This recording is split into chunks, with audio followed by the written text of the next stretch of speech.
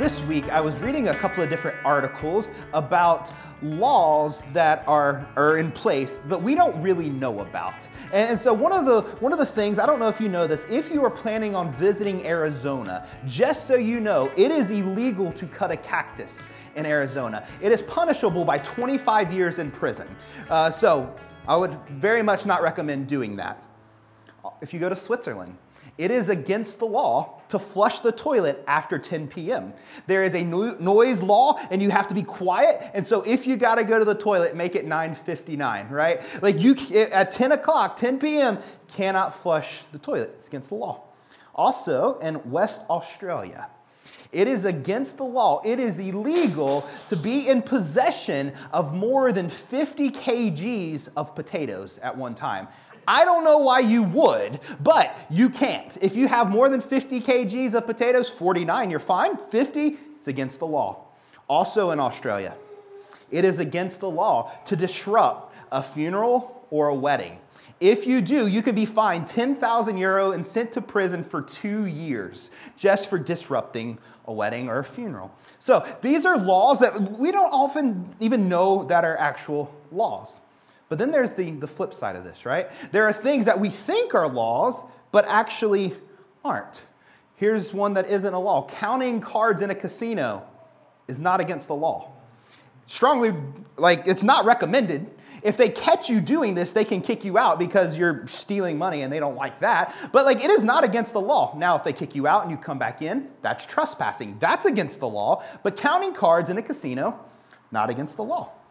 If you're ever in America and you want to own an exotic animal, an elephant, giraffe, monkey, tiger, 38 states, you can do that. Perfectly legal to own an animal like that in 38 states in America. Buying one is a completely different question, but owning it, you can do that. I don't know if you guys ever heard this when you were a kid. I know I did, and I've even told my kids this, riding at night in the car with the light on. I was always told, you can't ride with the light on, that's illegal. Turns out it's not. It's not illegal. It's annoying, hard to see, but it's not against the law to ride at night with the light on inside the car. Last thing. Do you know in Germany, it is completely legal to break out of prison? Completely legal. Now, if you get caught, you go back to jail, you still have to pay your time that you were in prison for, but you can break out. In Holland, not only is it illegal to break out of prison, it's also legal to run from the cops because they believe that there is this desire within us for freedom, and that is one of our rights. And so if someone's trying to take your freedom away, you are free to run from the cops. Now, if they catch you, you're not going to get more time added for running, but you still will get punished for the crime that you are being arrested for. So, there you go. So here's the thing, and there's tons more of these, but we all have these things from time to time that we believe to be true, but actually, it's not true at all. We've spent our lives driving around telling our kids, don't turn the light on in the car at night because we say it's against law, but in reality, it's fine. We spend our lives flushing the toilet in Switzerland past 10 p.m., not knowing that it's against the law to do that. There's just some assumptions that we have reached that just aren't true. In the text that we read today, this is exactly what the Pharisees are doing. They have drawn some conclusions. They've reached some assumptions of something that they think to be true, that they think to be a reality, but actually, it's not. It's not true. And as we dive into chapter 10 of Mark's gospel, it seems a little out of place. We just got done talking about using Jesus' name. There's been a lot of powerful things. Jesus predicts his death, a lot of different things that have happened. But then we dive into Mark chapter 10, and it just seems a little bit out of place.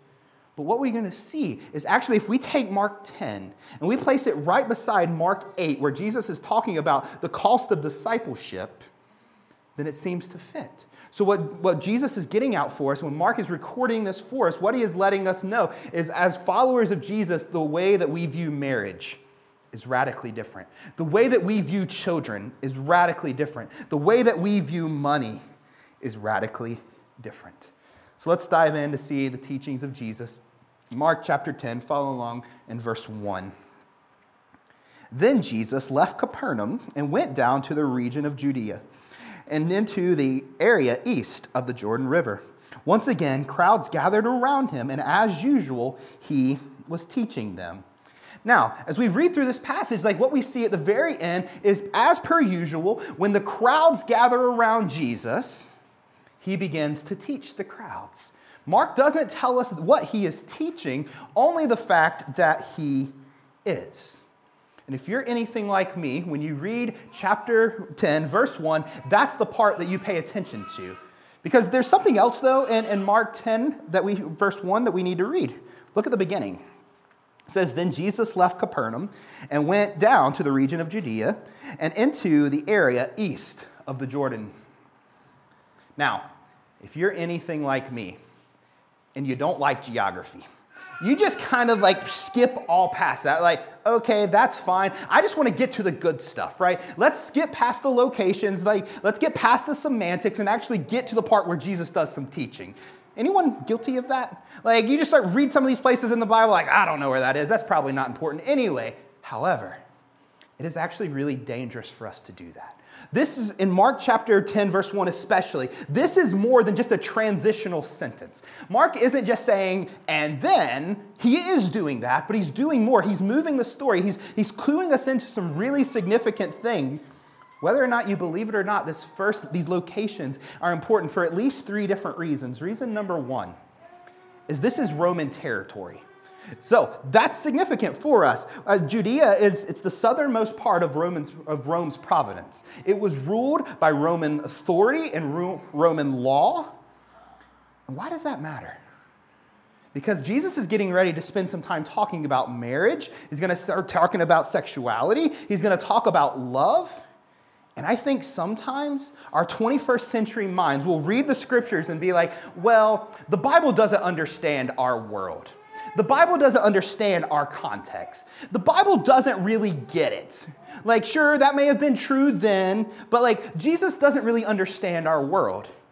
However, if we start reading through the history of Rome, in the time of Jesus, Rome was a very morally and sexually corrupt place. Like, Rome was a mess. They have temple prostitutes that the way of worship is like having sex with prostitutes in front of these gods of fertility. There's like naked people all around, like pornography is there. There's homosexuality, like things are a mess.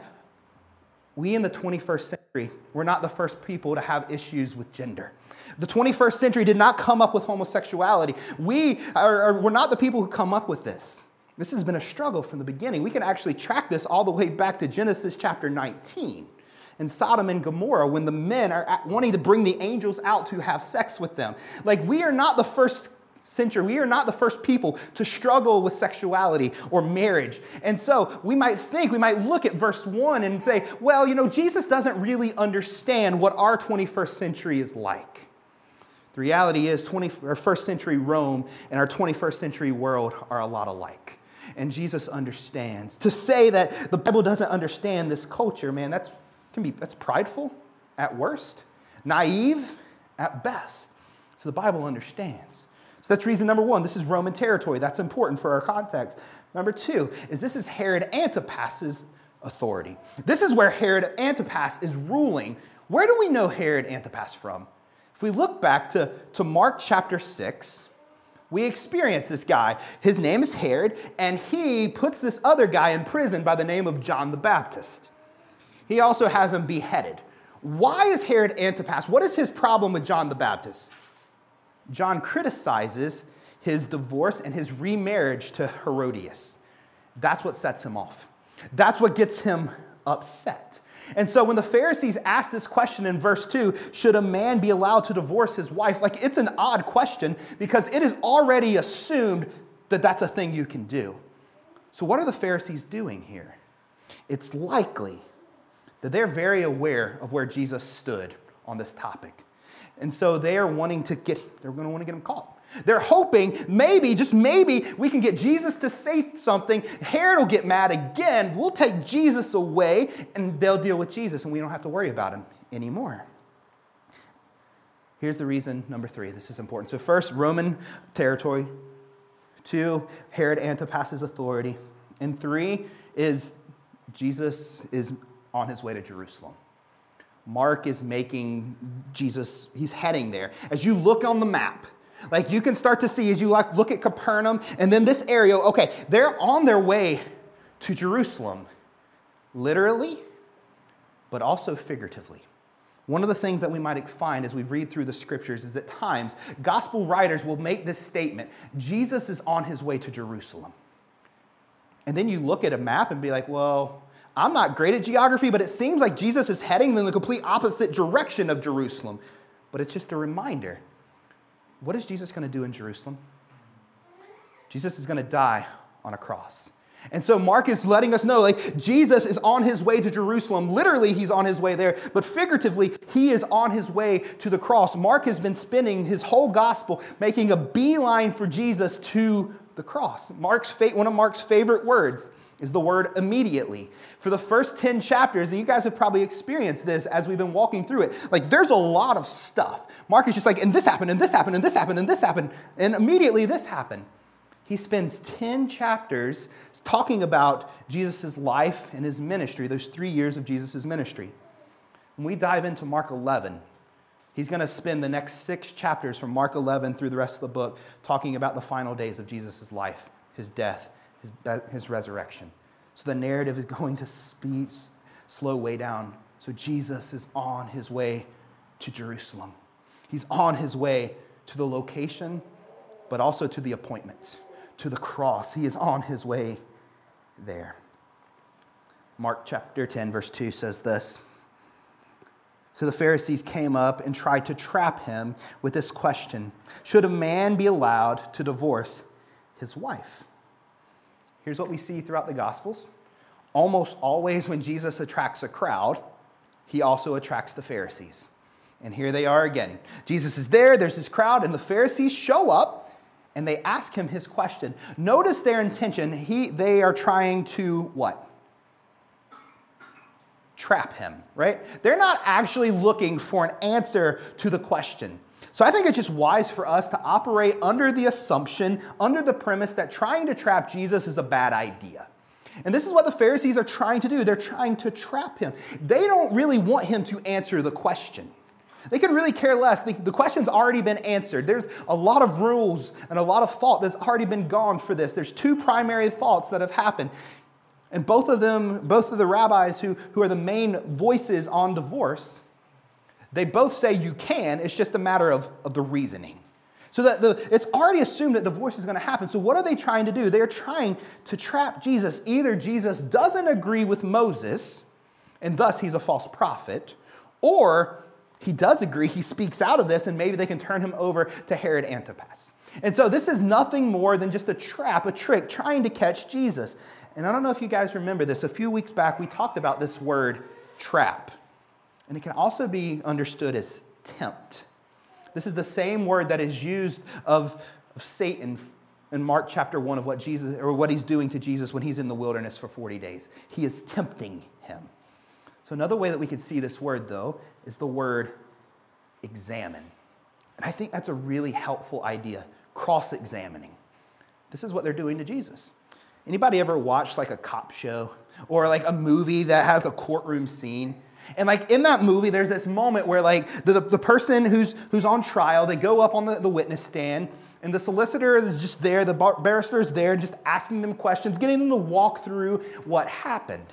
And then they'll say no further questions, they'll go and sit down. Then the prosecutor will come up, and they'll start cross-examining, right? They'll be like, well, you said this, and they're trying to get them to change their story. They're trying to find any loophole, any hole in the story that they have, something that they can try to exploit. This is what the Pharisees are trying to do for Jesus. They're trying to cross-examine him. They're trying to get him to say something, trying to trap him, trying to get him to change his story so that they can get him. And Jesus answered them in verse 3 and 4. What did Moses say? Well, Jesus answered them with this question. What did Moses say in the law about divorce? Well, he permitted it, they replied. He said a man can give his wife a written notice of divorce and send her away. Notice how Jesus answered the question. He answered the question with a question. And that is very Jesus. If you guys get bored this afternoon and you want to read through the Gospels, let me just encourage you, read through the Gospels and mark how many questions Jesus asked. If you don't have time to do that, I'll give you the answer. It's 307. In the Gospels, Jesus asked 307 questions. He is asked 182 questions. You know how many of those 182 questions he answers directly? 3. He answers one about whether we should pay taxes to Caesar. He answers one about his identity. He answers one about the kingdom. The rest, Jesus asks questions about a question. So if we want to be more like Jesus, maybe what we should do is just spend a little less time talking and more time asking good questions.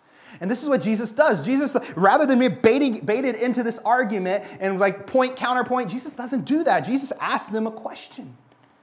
I think we would all learn a lot from that. I know I can. Of not getting baited into every single argument, not jumping into that. And Jesus doesn't do that. He asks this good question. And man, I love the fact of what Jesus is doing here in verse 3. He asked them, what did Moses say in the law about divorce? Jesus is inviting the Pharisees to actually correct him. Jesus has invited the Pharisees to actually correct the understanding that they have. He's saying, hey, what did Moses actually say? He's encouraging them, hey guys, go and look. Go and see, rather than just buying into what all the people around you have said, why don't you actually look for yourself to try to see what did Moses actually say? I mean, have we ever done this? Have we ever just bought into the lies of our world around us and failed to even challenge them? Have we ever done that? That social media influencer who's on there and telling us this is what we need to look like, this is what we need in order to be loved or valued in our world. Do we ever even question it? When the next ad comes up telling you this is the car that you need, this is what you need to be happy, do we question it? Do we say, is that actually true? Or when somebody, maybe they're a friend of ours, but they're not a believer and they give us some advice, do we ask the question, is that actually good advice? Is that true? And I think for us, what would be really helpful and wise is to ask this simple question, biblically, is it true? What if we operated under that premise? Constantly, when we're hearing things that are being said again to us, or questions that are being asked, or information or advice that's being posed to us, what if we ask that question, critically ask the question, biblically, is it true? Notice the premise that we're operating off is the biblically, is it true?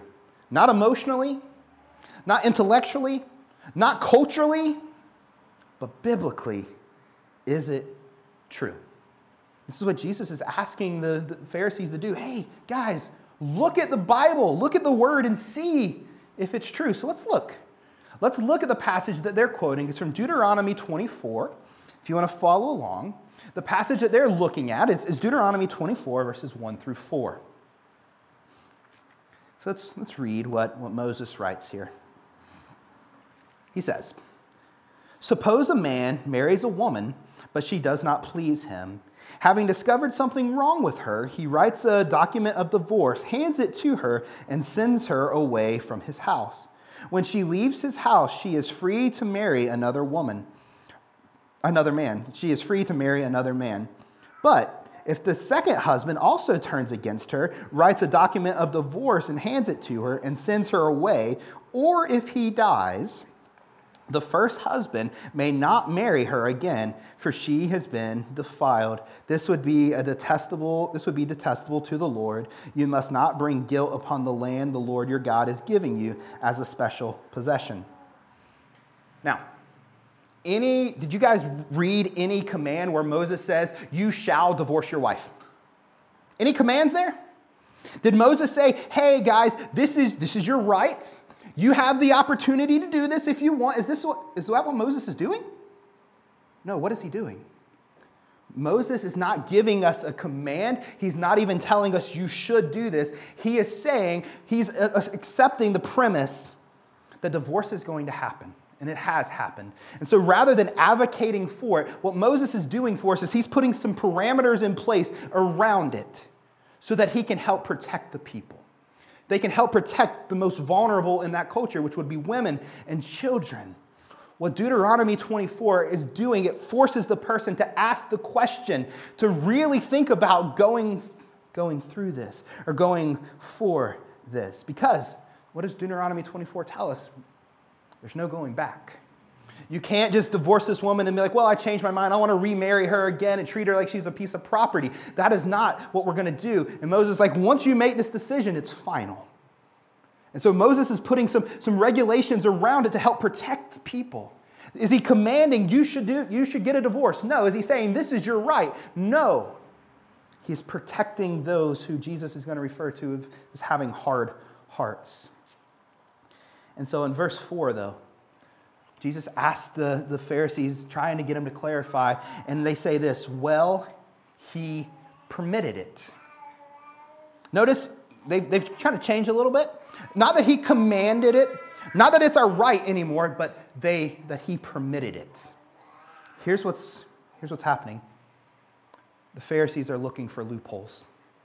They're looking for what is the most that I can do and still be within the legal bounds of the law. What can I get away with without actually being wrong?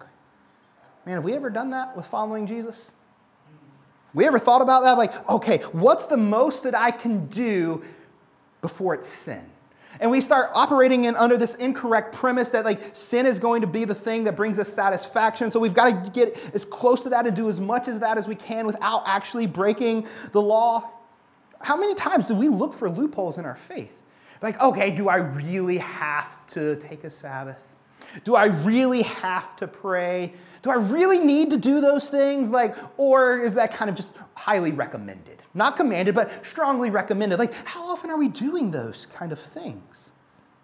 When I was in student ministry, more years ago now than I wish it was, I used to have this conversation with teenagers very often. So one of my teenagers, they're Christians, followers of Jesus, and they'd get in a relationship. And almost inevitably, about a month into that relationship, they'd come up to me and like, Luke, can we talk? Like, yeah, we can talk.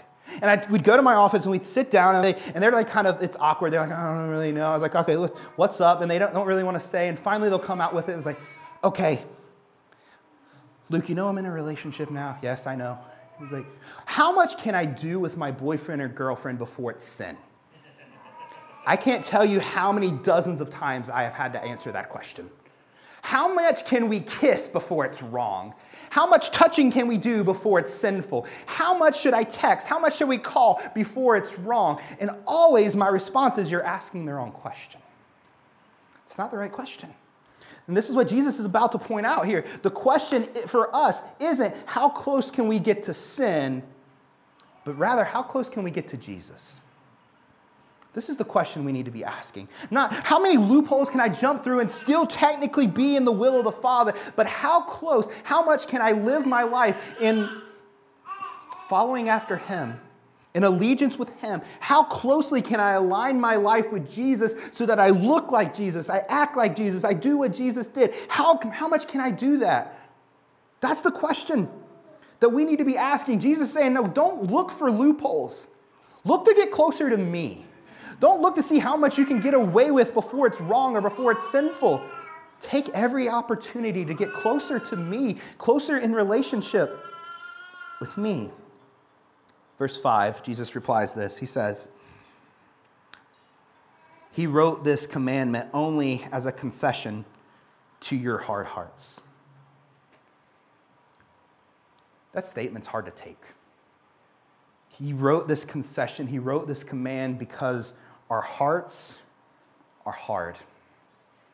Jesus is saying divorce is neither a right nor a privilege. It's a concession for our hearts that are hard. It's not a right, it's not a privilege. It is a concession because we are people who don't do the will of the Father. We are people whose hearts are hard. One of the things like you guys have heard me say before, but it's relevant again. Just because you can, man, it doesn't mean that you should. Just because you can doesn't mean you should. Maybe Jesus is saying to the Pharisees, just because you can leave your wife because she burnt a meal doesn't mean that you should. Just because you can leave your wife because you found one who's more attractive doesn't mean that you should. Maybe Jesus is saying to us, like, just because you can leave your husband because he lost his hair doesn't mean that he should. You should. Praise God for that, right? At least for me. Like, just because we can doesn't mean that we should. Just because your marriage is tough and things have gotten hard doesn't mean you should just walk away and quit. Just because you can doesn't mean that you should. This idea of our hearts being hard are used 5 times in the Bible. And every single time it's in connection to rebellion against God. Every time that we are called to, the reason this is happening of our hearts being hard, it's because we've been resistant to the thing of God, to the will of God.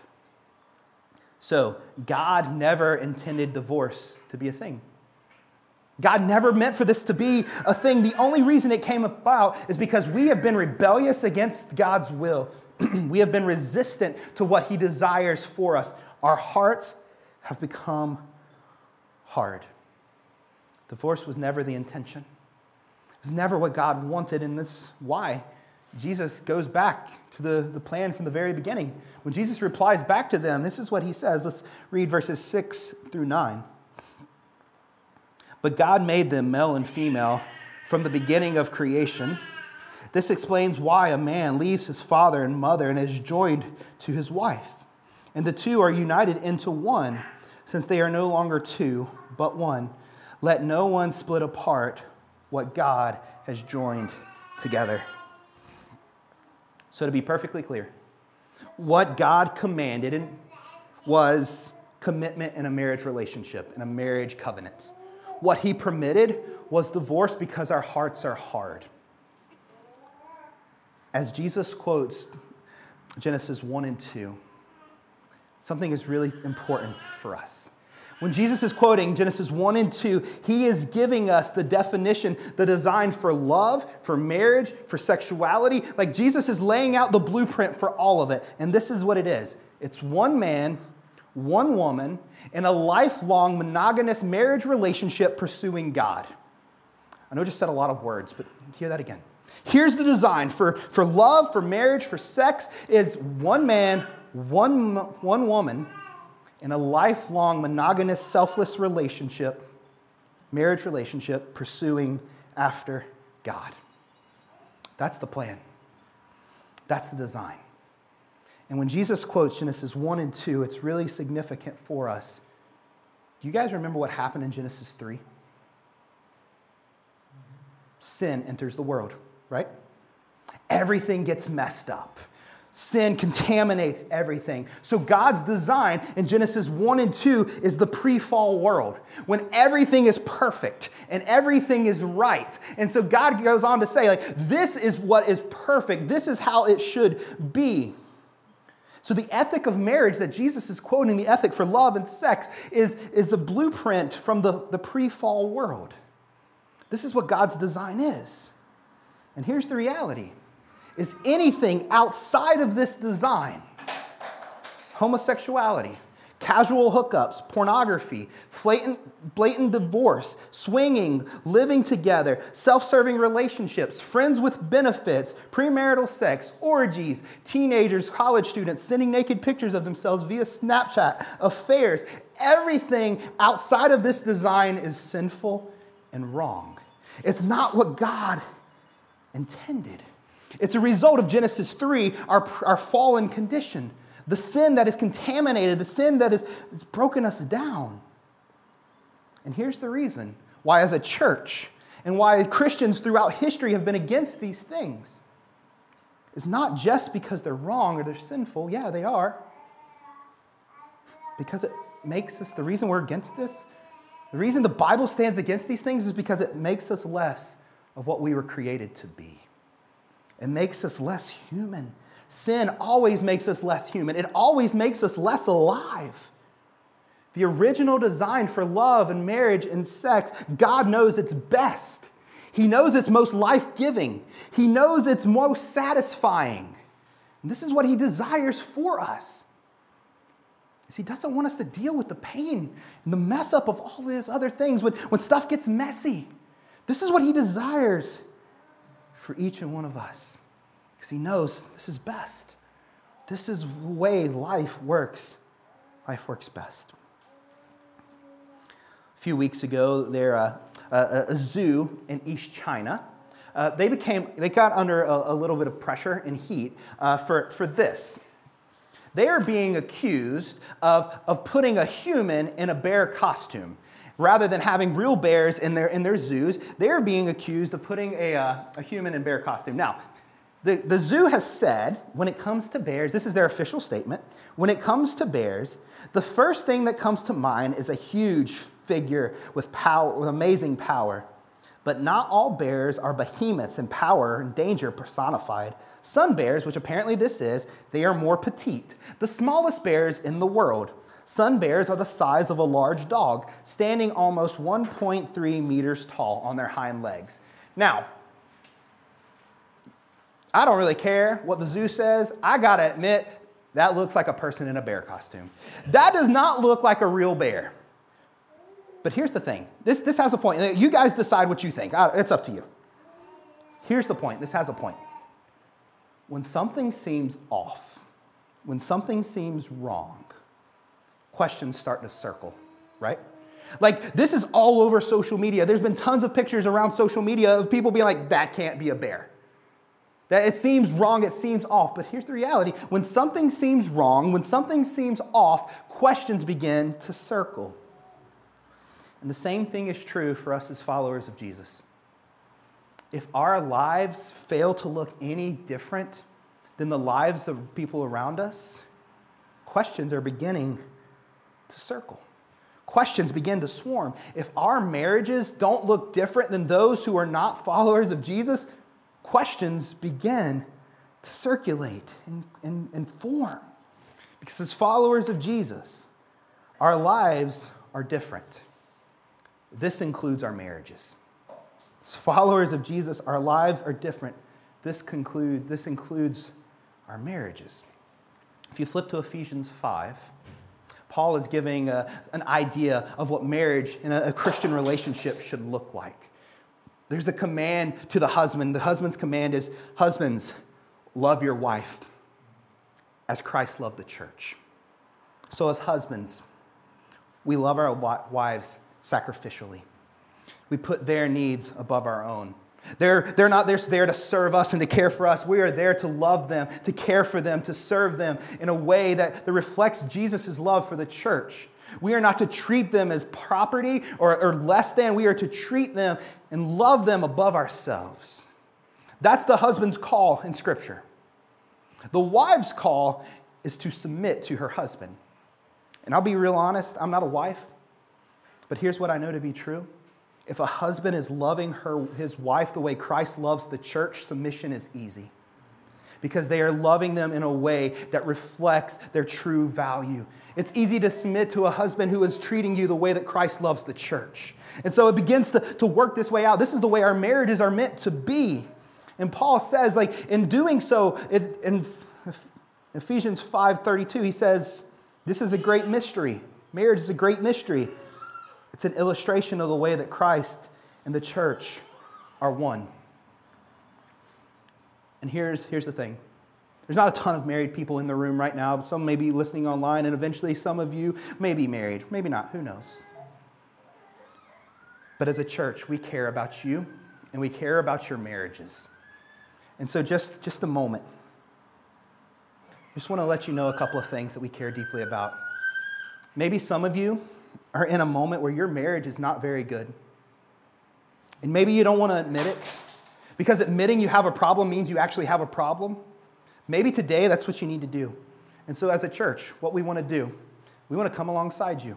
We want to pray for you. Maybe it's just good to know and to be seen, and just to acknowledge that things aren't great. If that's the case, man, find Stephen and I. Let's talk about that. Maybe you look at your marriage and you're like, yeah, prayer's not going to cut it. I need more than that. Maybe you need some marriage counseling. And here's the thing, maybe you can't afford it. As a church, we're going to come alongside you. We're going to help you get the counseling that you need because we care about your marriages. We want your marriages to thrive. We care about them. Maybe you look at your marriage and you're examining what I really need. What our marriage really needs is a night away. We need a date night just to be together. And maybe you don't know who to watch your kids. Guess what? Every single person who volunteers in our children's ministry, they're Garda vetted.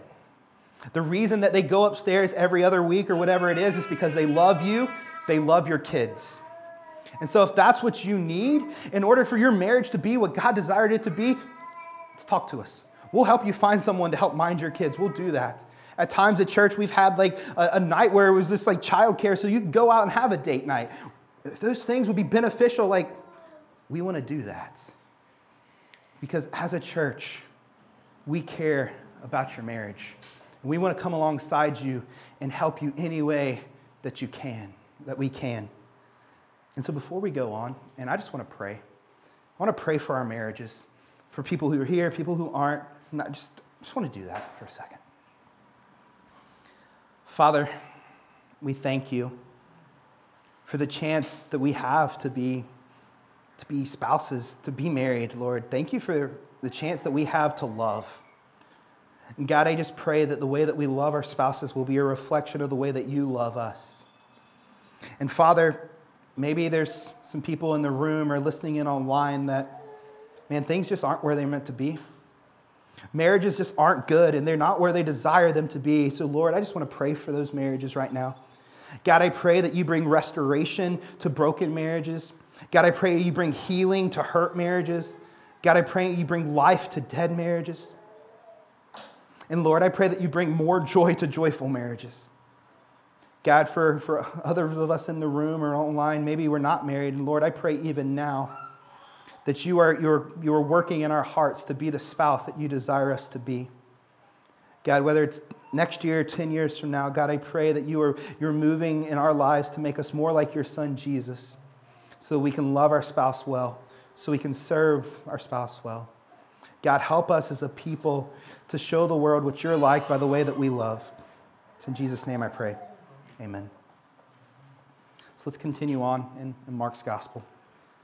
10 through 12. The story finishes this way. It says, later, when he was alone, with his disciples in the house, they brought up the subject again. Jesus told them, whoever divorces his wife and marries someone else commits adultery against her. And if a woman divorces her husband and marries someone else, she commits adultery. Two things are really significant here. One is Jesus is giving the authority. He's giving the right to both the woman and the man. It's no longer just a man. Like Jesus is saying, hey, you guys are equal in this. There's not one that's less significant than the other. And that's important. They're not to be treated as property, but as people. But as we read this passage, especially in light of verse 9, which says, let no one split apart what God has joined together. Here's the idea, is there may be a written letter of divorce that is given to an individual, to a spouse.